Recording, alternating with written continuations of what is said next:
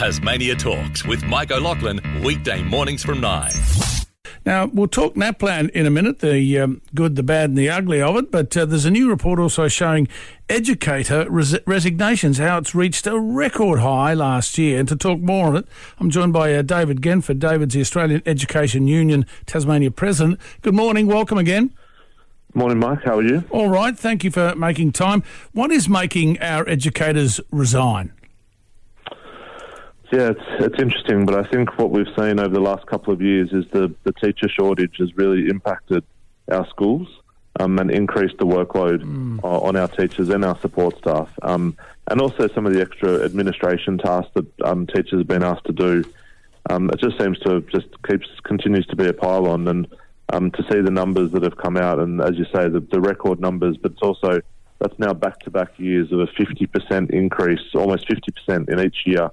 I know last year some people wrote that off for COVID, said, well, COVID meant that some people left early, but to see a further 50% leave this year is very concerning for us. When we've spoken before about the shortage of teachers, I did read that the new teachers coming into the business covered these particular losses of teachers, but to show the Department of Education's latest annual report, 271 Tasmanian educators walked away from the teaching profession over the past year, and as you said, that's up 49% on the year prior, and it shows stress leave claims spiked at an all-time high, jumping 46% on the previous year to 91. Unbelievable.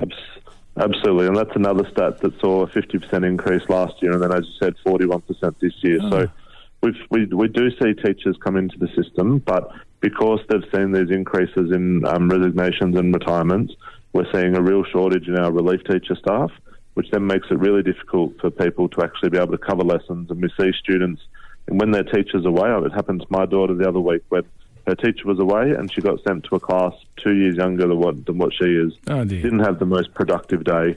I don't blame the teacher. They are put in a really difficult situation when you've got your own class to deal with, and then 4 or 5 students from another grade to deal with. And this is part of the impact that we see on the students, which is really concerning. It must be. I mean, I know that it's sad that Tasmania is losing these really good quality teachers because you say that the state government isn't listening to their needs, although the state government, the minister says, yes, we are. Yeah, well, I'd love for the minister to be able to highlight some workload solutions that he's willing to put in place, because that's what we're calling out for. We're calling, the federal minister has said we need to make sure we give teachers more time to teach, and the minister has agreed to that.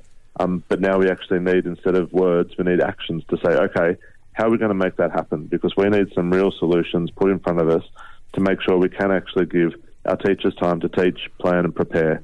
We've had solutions on the table when we've had discussions with the government.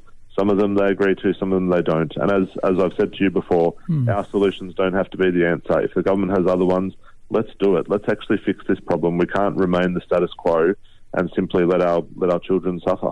Yeah, exactly right. We can't. The Education Minister, Roger Yench, what's he said to this latest report to you?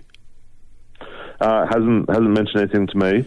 I'm always willing to take a call from the minister, but if I was him seeing those numbers, that would cause alarm bells. And I think the Premier himself needs to almost step in here and say, we need to make this a priority. And if that means increasing the funding of the envelope that can help our discussions put forward more solutions, let's do that, because I don't want our kids falling behind because we can't find these solutions and we keep losing quality teachers. I've had some of my friends who have been the best teachers I've worked with walk away because it's been too difficult for a work-life balance, because the amount of time they need to put in out of hours. And I understand from a community perspective, some people say, oh, listen, what about all the holidays teachers get? A lot of that time is cut into planning and preparation because there isn't time during the day. But I think from our most recent action and the community support we've got, there's an understanding of how difficult it currently is in the classroom, what it's like when you start to see the class sizes increase, the individualised learning that's required, and parents want to see what's best for their students. And to do that, we need the Premier to step in and say, let's make this happen. Indeed. What about the recruitment drive? We've spoken about this before pretty much at length. How's that travelling? I mean, are we getting the people coming? Because it's not just teachers you're looking for, is it, David? Realistically, you're looking for assistants, for more staff in general, and principals must be tearing their hair out. Absolutely. I think principals find it difficult when you need to find staff that simply aren't there, especially up in the north when we're looking for social workers and speech pathologists where there are vacancies. We cannot currently fill all the social workers and speech pathologist roles that are available. And again, that falls back to our students who aren't getting the support they need. But you're right, when it comes to this, we need to focus on recruitment and retention. So we need to be able to recruit people from either within the state or interstate, and we need to retain the ones we've got. It is difficult when we are the lowest paid in the country to do that. And I find it's a frustration that the government can't see that. They don't see that as important.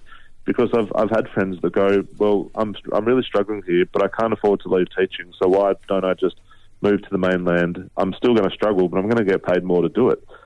We've talked before about that $50,000 bonus in regional Victoria. Why not go and start somewhere else and be able to really fund for a deposit on a house or something like that? So we need. This is why I'm passionate about it, because I don't want our best teachers to leave. I don't want our bright students to not choose teaching as a profession because of the conditions and pressure they're put under. Speaking with David Genford, the Australian Education Union Tasmania President, I know that state school teachers, David, walked off the job, wasn't it, for 2 hours, late September, calling for better wages and conditions, but that doesn't seem to have done much. There was some minimal impact, and we started to actually get some things in writing, which was appreciated. But we're still short of where we need to be. And I think these numbers kind of highlight that. We've also had the recent inflation numbers come out, now up to 8.6%, which shows how far the cost of living is increasing. And for me, that especially impacts our teacher assistants, who are some of our most lowest paid people in almost any job, because they're only paid for 40 weeks or 42 weeks of the year. The cost of living is hitting people hard, and we need the government to really acknowledge that and say we need to be focused on fixing this. So that's my concern, and this is why I think the Premier needs to step in. And unfortunately, the executive that I lead have made the decision to take further action, because the Premier and the Minister isn't prepared to actually come to the table to make these solutions happen. And if we don't step up for our children, who's going to step up and make that? Because the government isn't putting new things on the table that can fix what's currently happening in schools. It does seem to be a mess. It's not just for health, but we need to look after our kids, especially when what they went through with COVID. How's that travelling? I mean, is there an issue in schools with, does some want masks, not masks, vaccinations, that sort of thing? What's the issue there now, David? I think from a COVID perspective, we've seen vaccinations stall at I think it's still about 65%, and I'd still encourage people to get their children vaccinated. I think masks have become optional, and we're pleased that the government is still providing masks to those students and staff who want to use them, because we think that those people that feel more comfortable wearing masks, they should be allowed to do so. But we do know the stress and trauma that's been put on some of our students because of what's happened to families and the cost of living. So this is not just education staff, this is all Tasmanian staff, that it's become hard for some families, and the pressure gets put on children. And when they are faced with that trauma at home, it's often the teacher or the teacher assistant or some support staff that needs to be there to try and help them. And that's why we need that professional support staff in schools, to make sure that we've got qualified people that can help these students understand how best to get through these situations, so we can actually have resources in schools to make sure we don't see children falling through the cracks. Is it just the pay parity? Is it just pay parity that is the major issue, David, or is it more? I mean, I know I've seen the advertisement for go interstate to work here, and you'll get these bonuses. That must be difficult to start with, as you've touched on. But is it just pay parity? No, I think the working conditions is a higher priority. I think we can never turn away from pay. You'd be dishonest to say if it wasn't part of the issue, especially when people are looking to stay in the state. But for a majority of our teachers, it's about the working conditions. It's about what extra tasks have been put on teachers and support staff without having anything taken away. And when things just keep piling up, eventually there's the straw that breaks the camel's back. And as you can see in the numbers we've chatted about today, people walk away because it becomes too much. We need to have a real focus on what tasks can we remove from the teachers so they do have that time to teach. Is it about getting extra admin staff in the schools to provide admin for either our teachers or support teachers or our leadership team, so that there can be that focus is for someone else, and our teachers can be there to teach, our teacher assistants there to help, and our other wonderful support staff doing the roles they're designed for, as opposed to trying to cover other areas they're not actually skilled in or really paid for. Interesting comments. And David, tell me, I mean, NAPLAN's getting a bit of interest at the moment. I know that I was reading that the 2022 NAPLAN National Report has been released. It paints a very interesting picture for Tasmania. I was reading with the state boasting above average participation rates, but a decline in the performance of Year 3 students. However, this was more than offset by improved performances, I believe, for Years 5, 7 and 9 students this year across most of the 5 domains, which are reading, writing, spelling, grammar and pronunciation and numeracy. But one area of concern is that while Tasmanian students in Year 9 did improve slightly on last year's result, overall, since the test was implemented back in 2008, they've actually gone backwards. Yeah, I'm not a big fan of that plan, but when the government is the only thing they can cling on to is our participation rate, that's highly concerning for me. The fact that more people did the test should be really irrelevant, to be quite honest. The reality is, apart from the Northern Territory, we are the lowest performing state on that list, and we are not making ground to the other states. And that highlights the concern that we have. There are definitely factors in place. We are one of the highest disadvantaged states, especially from a socioeconomic perspective. So there is an understanding, but we need to be making ground on those states. We should not be this far behind. And I think that's part of the issue, is when it's almost all linked together. We need to have that focus on resources in schools. We know what funding is required to get to the minimum standard. The state government and the federal government need to work together to make sure that happens to our schools so they can provide what's required for our students. But it was, I mean, you must admit, in some of it there was some, the greatest improvement was apparently in students Years 5 and 7, up from last year. Year 3 performed the weakest, apparently. But I would suppose, being first time it was all online, 25,000 Tasmanian students sat the test. That's quite amazing. I think what we've seen is the move to the online test has had some benefits. I think there's still some concern, especially for our grade 3 students, in regards to their digital literacy. How much, especially if you're from a family that doesn't use a computer regularly at home, are you at a disadvantage when it comes to a test like this?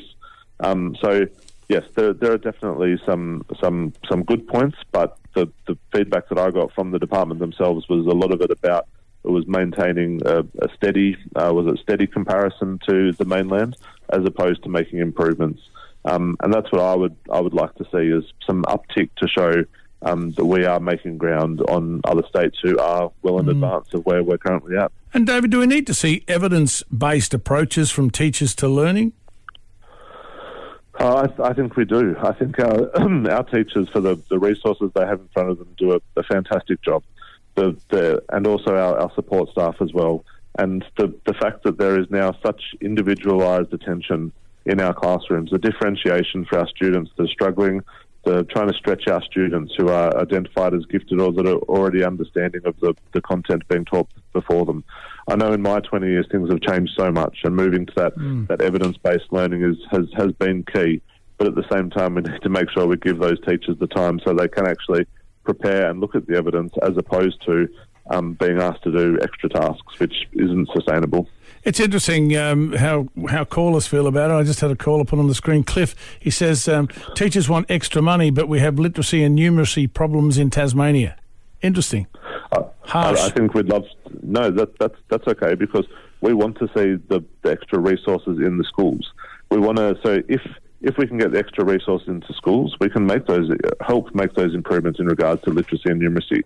If we don't give the money, so if Cliff says, well, let's not give the teachers any money, what's going to happen to our best and brightest teachers? They're going to go to the mainland, and it's going to be their students that reap the benefits.